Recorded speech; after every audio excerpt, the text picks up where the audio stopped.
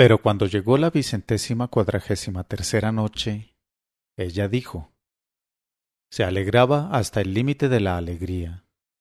En estas condiciones el viaje fue agradable y nada fatigoso, y así llegaron a Damasco. Inmediatamente el sabio persa fue al zoco con Felisbello y alquiló en el acto una gran tienda que restauró por completo. Después mandó hacer anaquelerías tapizadas de terciopelo y en ellas colocó por orden sus frascos de valor, sus dictamos, sus bálsamos, sus polvos, sus jarabes exquisitos, sus triscas finas conservadas en oro puro, sus tarros de porcelana con reflejos metálicos, en donde maduraban las añejas pomadas compuestas con los jugos de 300 hierbas raras, y entre los frascos grandes los alambiques y las retortas, colocó el astrolabio de oro. Tras de lo cual se puso su traje de médico y el gran turbante de 7 vueltas, y preparó también a Felisbello, que había de ser su ayudante, despachando las recetas, machacando en el mortero, haciendo los saquillos y escribiendo los remedios que él le dictara. Para ello le vistió con una camisa de seda azul y un chaleco de casimir, y le pasó alrededor de las caderas un mandil de seda de color de rosa con franjas de oro.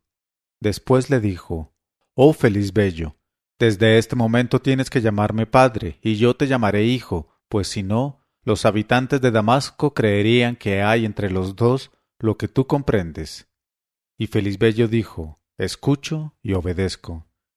Y apenas se abrió la tienda que el persa destinaba a consulta, acudieron de todas partes en tropel los vecinos, unos para exponer lo que les pasaba, otros nada más que para admirar la belleza del joven.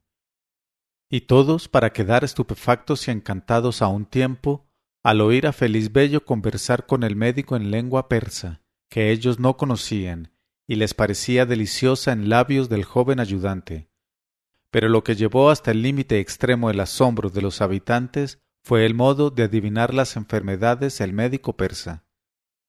Efectivamente, el médico miraba a lo blanco de los ojos durante unos minutos al enfermo que recurría a él, y luego le presentaba una gran vasija de cristal y le decía: «Mea», y el enfermo meaba en la vasija, y el persa elevaba la vasija hasta la altura de sus ojos y la examinaba, y después decía: «Te pasa tal y cual cosa». Y el enfermo exclamaba siempre: «Por Alá, verdad es», con lo cual todo el mundo levantaba los brazos diciendo: «Ya Alá, qué prodigioso sabio, nunca hemos oído cosa parecida. ¿Cómo podrá conocer por la orina la enfermedad?».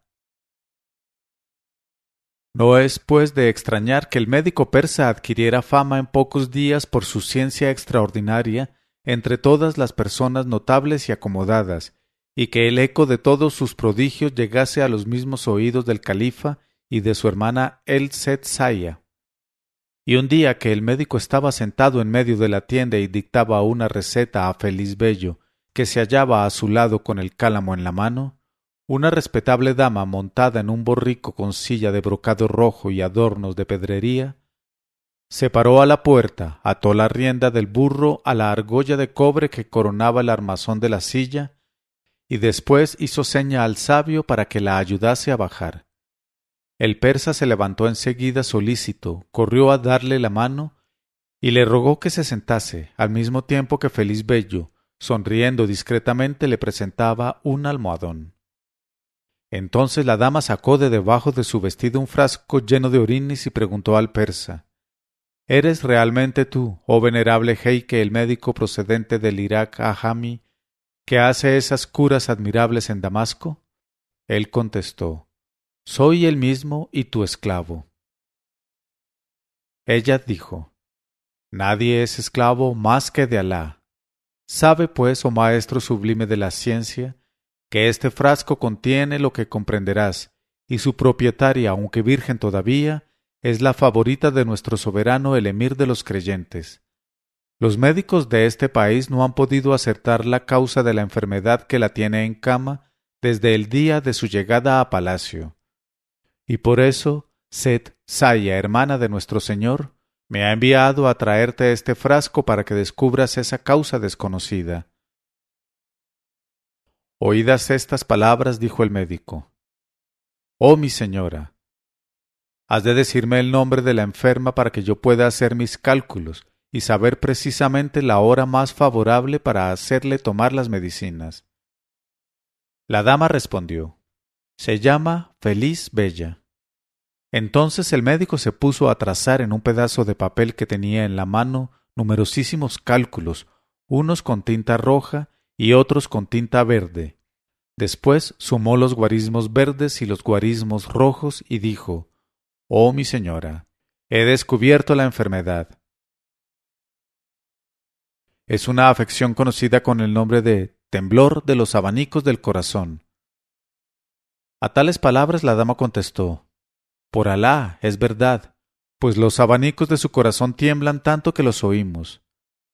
El médico prosiguió: pero antes de prescribir los remedios he de saber de qué país es ella, y esto es muy importante, porque así averiguaré, en cuanto haga mis cálculos, el influjo de la ligereza o de la pesadez del aire en los abanicos de su corazón. Además, para juzgar el estado en que se conservan esos abanicos delicados, tengo que saber asimismo el tiempo que hace que está en Damasco y su edad exacta. La dama contestó: se ha criado, según parece, en Kufa, ciudad del Irak, y tiene 16 años, pues nació, según nos ha dicho, el año del incendio del zoco de Kufa. En cuanto a su residencia en Damasco, es cosa de pocas semanas nada más. En este momento de su narración, Sherazada vio aparecer la mañana y se calló discretamente.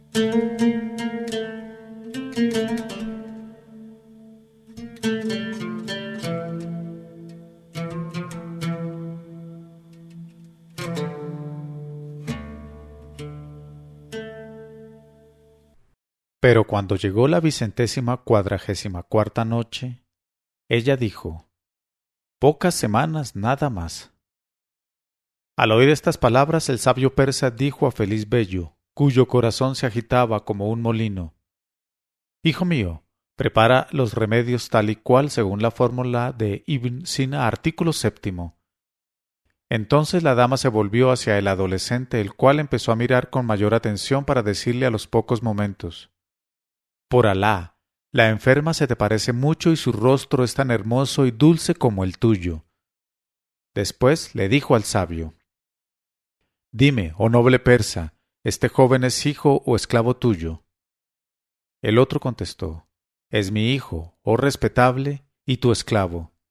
Y la anciana dama, muy halagada con tanta consideración, respondió: verdaderamente no sé qué admirar más aquí, si tu ciencia, oh médico sublime, o tu descendencia. Y siguió conversando con el sabio mientras Feliz Bello acababa de arreglar los paqueticos de los remedios y los colocaba en una caja, en la cual deslizó una esquela para enterar a Feliz Bella de su llegada a Damasco con el médico persa.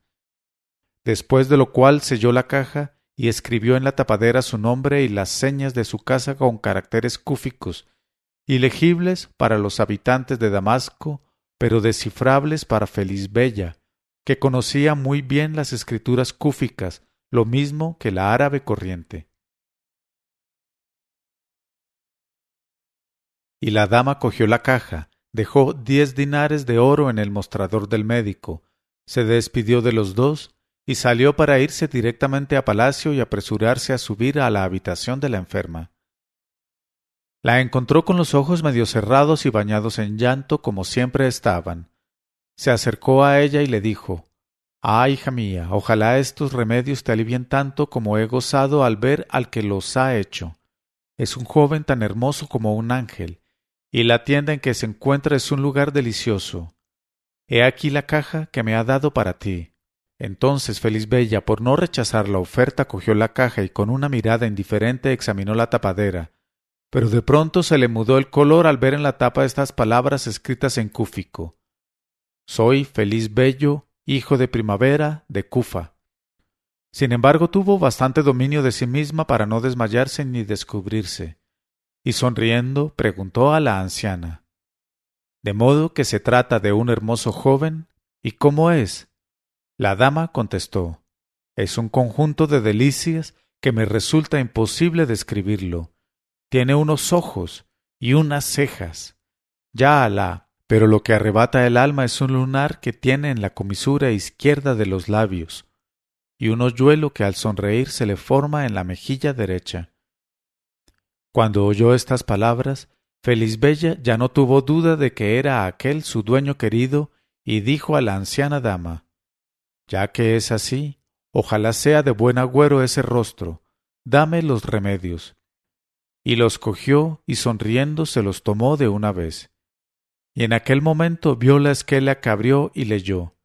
Entonces saltó de la cama y exclamó: «Mi buena madre, comprendo que estoy curada. Estos remedios son milagrosos. ¡Oh, qué bendito día!». Y la dama exclamó: «Sí, por Alá, esto es una bendición del Altísimo». Y Felisbella añadió: «Por favor, tráeme de comer y beber, pues me siento morir de hambre, ya que hace cerca de un mes que no puedo tragar la comida». Entonces la anciana, después de haber mandado a los esclavos que sirviesen a Felisbella fuentes cargadas de toda clase de asados, frutas y bebidas, se apresuró a visitar al califa para anunciarle la curación de su esclava por la ciencia inaudita del médico persa. Y el califa dijo: «Ve pronto a llevarle 1000 dinares de mi parte». Y la anciana se apresuró a ejecutar la orden, no sin haber pasado por el aposento de Felisbella, que le entregó otro regalo para Felisbello en una caja precintada. Cuando la dama llegó a la tienda, entregó los 1000 dinares al médico de parte del califa y la caja a Felisbello, que la abrió y leyó su contenido. Pero entonces fue tal su emoción que rompió en sollozos y cayó desmayado, pues Felisbella en su esquela le relataba toda su aventura y su rapto por orden del gobernador y su envío como regalo al califa Abd el-Malek de Damasco. Al ver aquello, la buena anciana dijo al médico: «¿Por qué se ha desmayado de pronto su hijo después de romper en llanto?». El médico contestó: «¿Cómo no va a ser así, oh venerable, cuando la esclava Felisbella, a quien ha curado, es propiedad de éste al que crees mi hijo, y que no es otro que el hijo del ilustre mercader Primavera de Kufa? Y nuestra venida a Damasco no ha tenido más objeto que buscar a la joven Felisbella, que había desaparecido un día arrebatada por una maldita vieja de ojos traidores».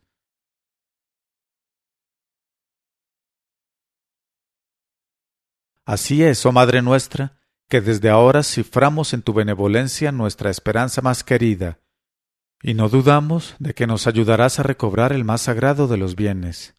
Después añadió: «Y en prenda de nuestro agradecimiento, he aquí, para empezar, los 1000 dinares del califa, tuyos son, y el porvenir te demostrará que la gratitud por tus beneficios ocupa en nuestro corazón un sitio de honor».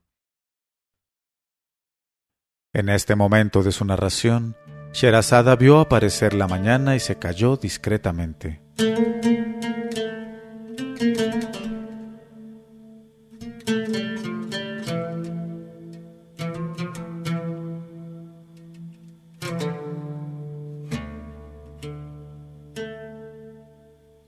Pero cuando llegó la 145ª noche, ella dijo: «La gratitud por tus beneficios ocupa en nuestro corazón un sitio de honor».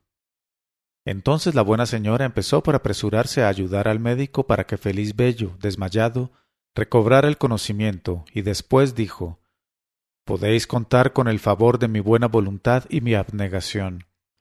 Y les dejó para ir enseguida junto a Felisbella, a la cual encontró con el rostro radiante de júbilo y salud. Y se acercó a ella sonriente y le dijo: «Hija mía, ¿por qué no has tenido desde el principio confianza en tu madre? De todos modos, cuánta razón te asistía para llorar todas las lágrimas de tu alma al verte separada de tu dueño, el hermoso y dulce Felisbello, hijo de Primavera, de Kufa».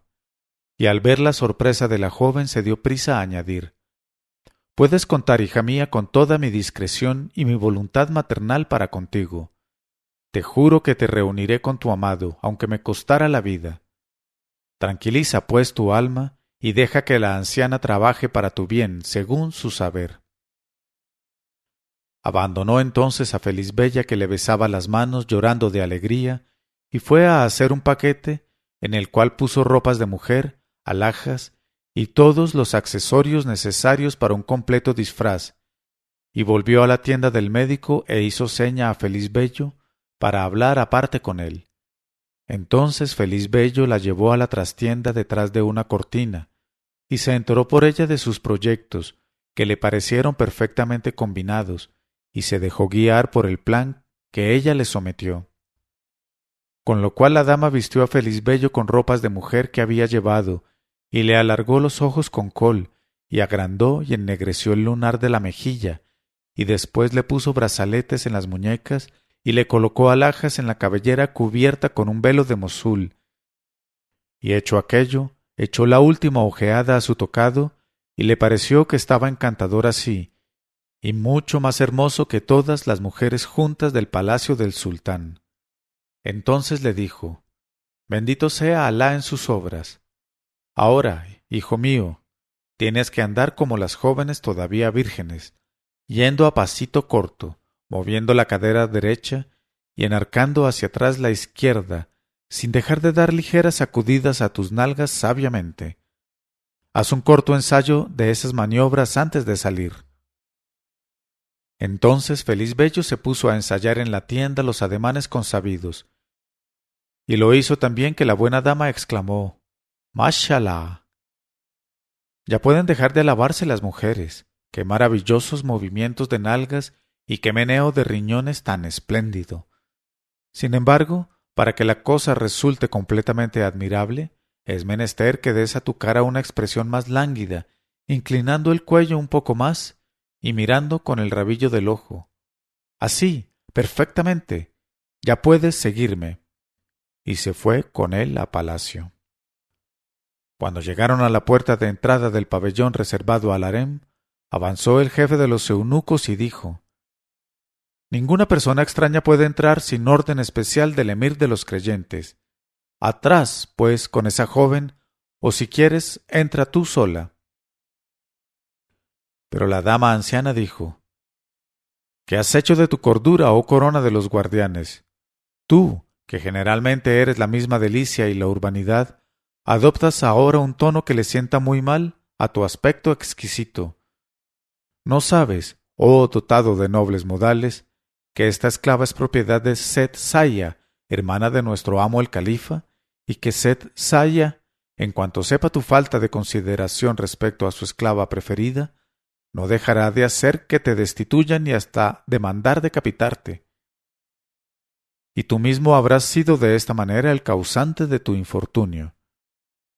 Después, la dama se volvió hacia Felisbello y le dijo: Ven, esclava, olvida por completo esa falta de miramiento de nuestro jefe, y sobre todo, no le digas nada a tu señora. Anda, vamos ya. Y le cogió de la mano y le hizo entrar, mientras Felisbello inclinaba mimosamente la cabeza a derecha e izquierda, sonriendo con los ojos al jefe de los eunucos, que meneaba la cabeza. Ya en el patio del harem, la dama dijo a Felisbello: Hijo mío, te hemos hecho reservar una habitación en el interior del harem, y allá vas a irte enseguida tú solo. Para dar con el aposento entras por esta puerta, tomas la galería que encuentras delante, vuelves a la izquierda y después a la derecha y otra vez a la derecha. Cuentas enseguida 5 puertas y abres la sexta, que es la de la habitación que se te ha reservado, y a la cual irá a buscarte Felisbella, a quien voy a avisar. Y yo me encargaré de que salgáis los dos de palacio sin llamar la atención de guardias ni de eunucos. Entonces Felisbello entró en la galería y en su turbación se equivocó de camino. Volvió a la derecha y después a la izquierda por un pasillo paralelo al otro y penetró en la sexta habitación. En este momento de su narración, Sherazada vio aparecer la mañana y se calló discretamente.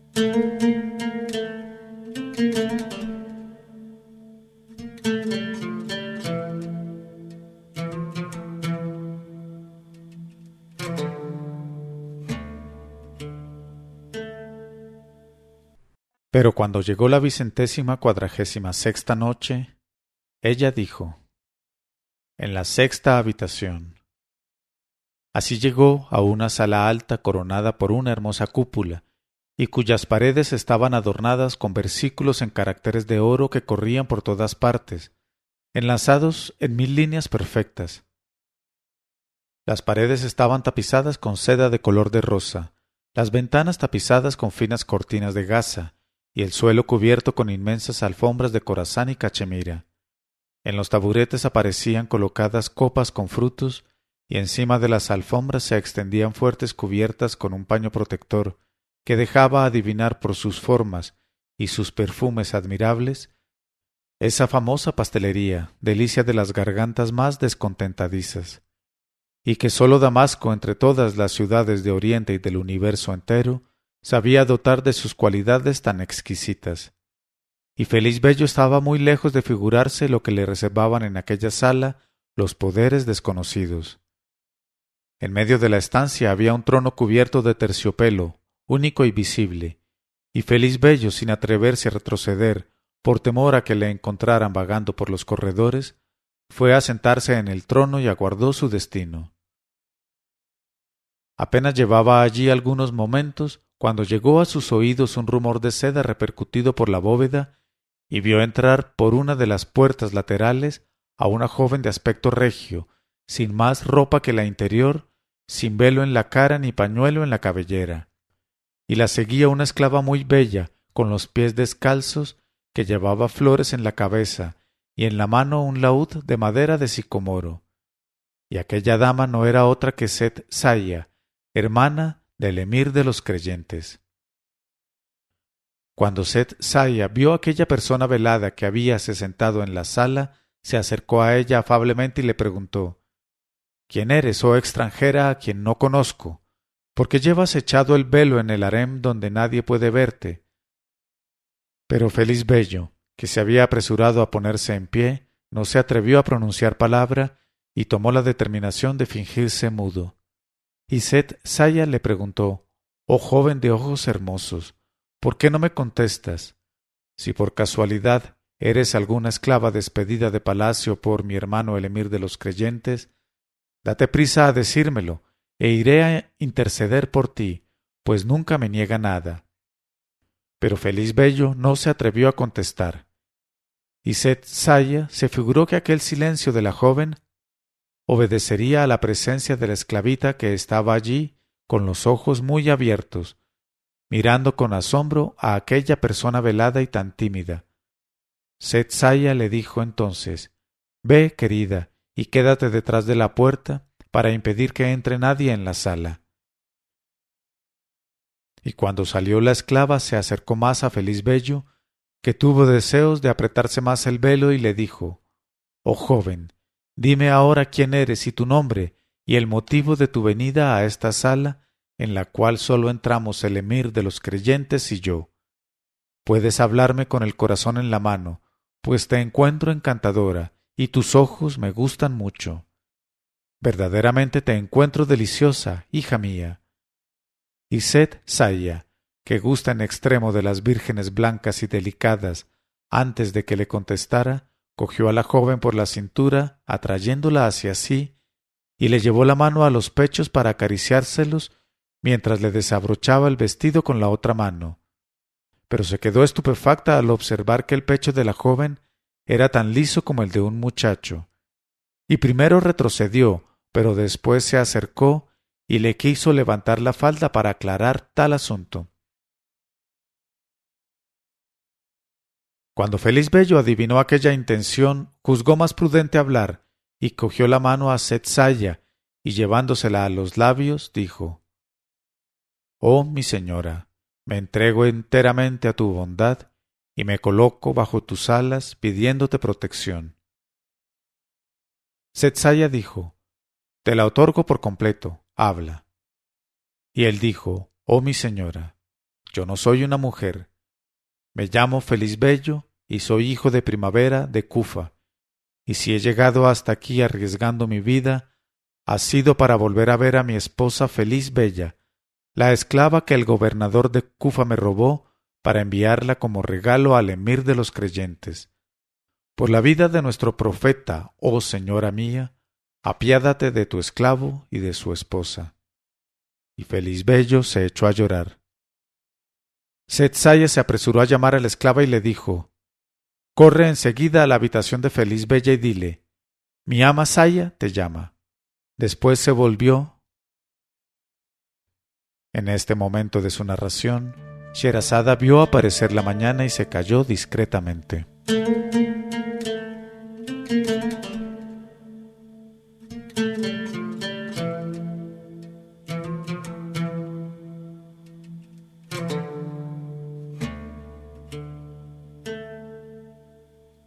Pero cuando llegó la 147ª noche, ella dijo. Después se volvió hacia Felisbello y le dijo: Calma tu espíritu, oh joven, no te pasarán más que cosas felices. Y mientras tanto la buena anciana había ido a buscar a Felisbella y le había dicho: Sígueme aprisa, hija mía, tu esposo querido está en la habitación que le he reservado.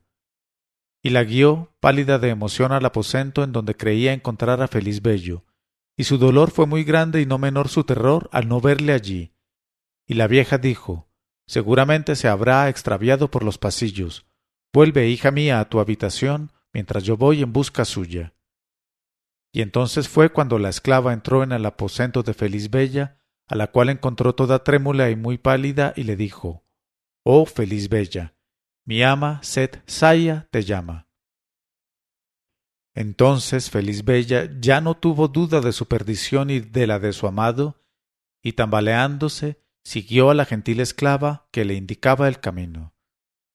Pero apenas había entrado en la sala cuando la hermana del califa se acercó a ella con la sonrisa en los labios. La cogió de la mano y la llevó junto a Felisbello, que seguía con el velo puesto, diciéndoles a ambos: He aquí la dicha. Y los dos jóvenes se conocieron al momento y cayeron desmayados uno en brazos de otro. Entonces la hermana del califa, ayudada por la esclava, les roció con agua de rosas, les hizo recobrar el conocimiento y les dejó solos.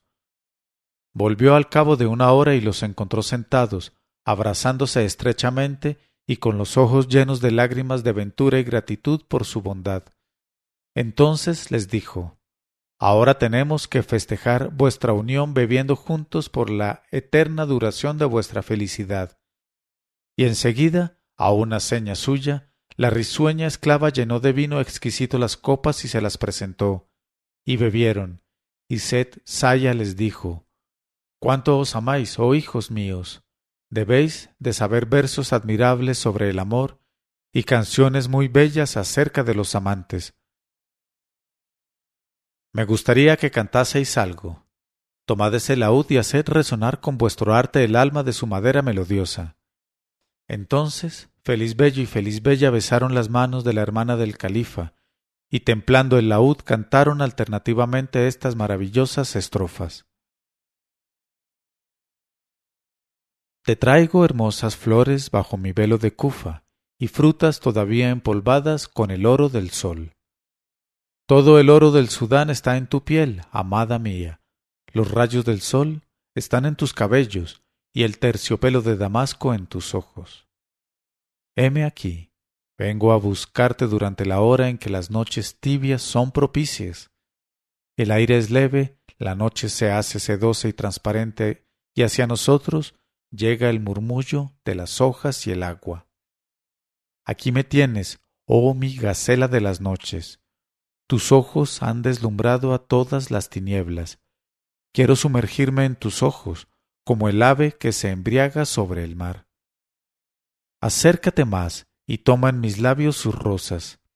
Déjame, pues, salir lentamente de mi cáliz y acabar de desnudarme para ti desde los hombros hasta los tobillos. Oh, mi muy amada, heme aquí. El secreto de mi carne de luna tiene la forma del dátil maduro.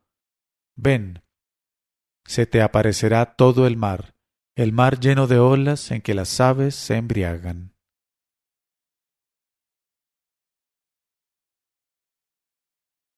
Apenas habían expirado las últimas notas de aquel canto en los labios de Felisbella, desfallecida de felicidad, cuando súbitamente se descorrieron las cortinas y el califa en persona entró en la sala. Al verle se levantaron los tres apresuradamente y besaron la tierra entre sus manos. Y el califa les sonrió a todos y fue a sentarse en medio de ellos en la alfombra y mandó a la esclava que trajera vino y llenara las copas.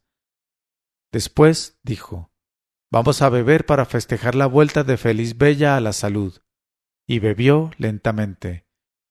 Dejó entonces la copa y notando la presencia de aquella esclava a quien no conocía, preguntó a su hermana: «¿Quién es esa joven que está ahí y cuyas facciones me parecen tan bellas bajo el velo ligero?» Sett Saya contestó: «Es una compañera sin la cual no puede vivir Feliz Bella, pues no puede comer ni beber a gusto si no la tiene cerca». Entonces el califa levantó el velo de la supuesta esclava y se quedó pasmado de su belleza. En efecto, Feliz Bello todavía no tenía pelo en las mejillas, sino tan solo un leve bozo que daba una sombra adorable a su blancura, sin contar con el lunar de almizcle que sonreía bellamente en su barbilla. Y el califa, en extremo encantado, exclamó: «Por Alá, oh Saya, desde esta noche quiero también tomar por concubina a esta nueva adolescente, y le reservaré, como a Feliz Bella, una habitación digna de su hermosura, y un tren de casa como a mi esposa legítima». Y Sett Saya respondió: «Por cierto, oh hermano mío, que esta joven es un bocado digno de ti». Después añadió: «Ahora precisamente recuerdo una interesante historia que he leído en un libro escrito por uno de nuestros sabios». Y el califa preguntó: «¿Y cuál es esa historia?». Sett Saya dijo: «Sabe, oh emir de los creyentes, que hubo en la ciudad de Kufa un joven llamado Feliz Bello, hijo de Primavera». En este momento de su narración, Sherazada vio aparecer la mañana y se calló discretamente.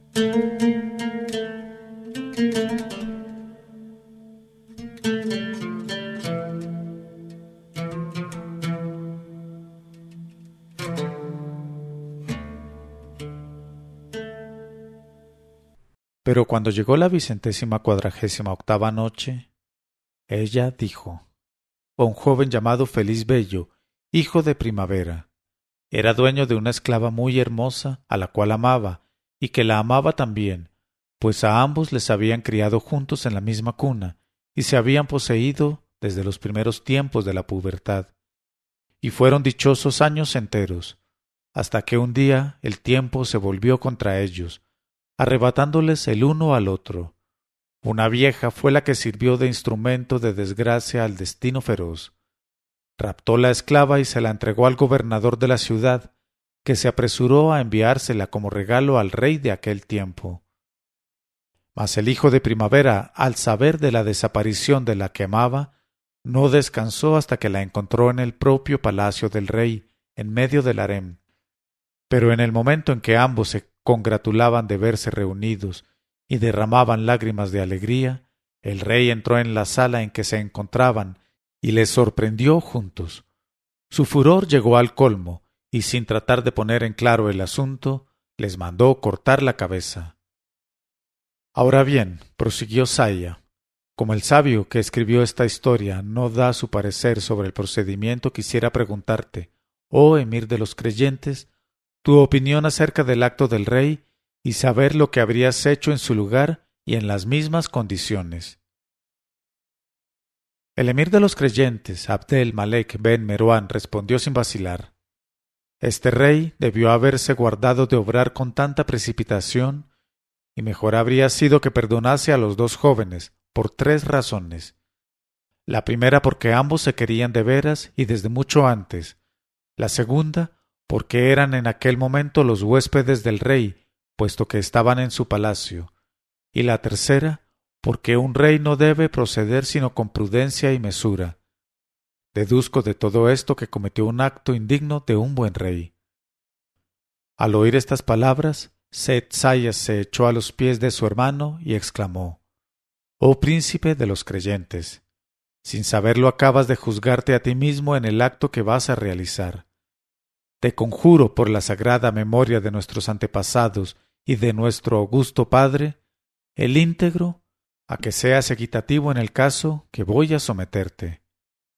Y el califa, sorprendidísimo, dijo a su hermana: Puedes hablar con toda confianza, pero levántate.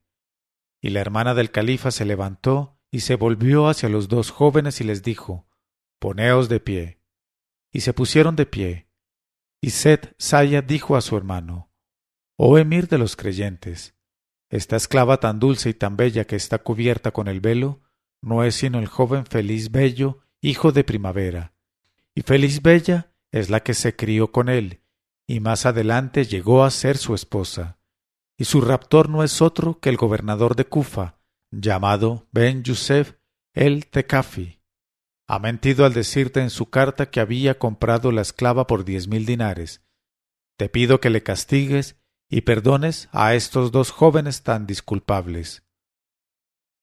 Otórgame su indulto, pensando en que son tus huéspedes, y les resguarda tu sombra. A estas palabras de su hermana el califa respondió: Cierto que sí, no tengo costumbre de desdecirme. Después se volvió hacia Feliz Bella y le preguntó: Oh Feliz Bella, ¿declaras que ese es tu esposo Feliz Bello? Ella contestó: Tú lo has dicho, oh príncipe de los creyentes. Y el califa dijo: Os devuelvo el uno al otro. Tras lo cual miró a Feliz Bello y le preguntó: ¿Puedes decirme siquiera cómo has podido penetrar aquí y enterarte de la estancia de Feliz Bella en mi palacio?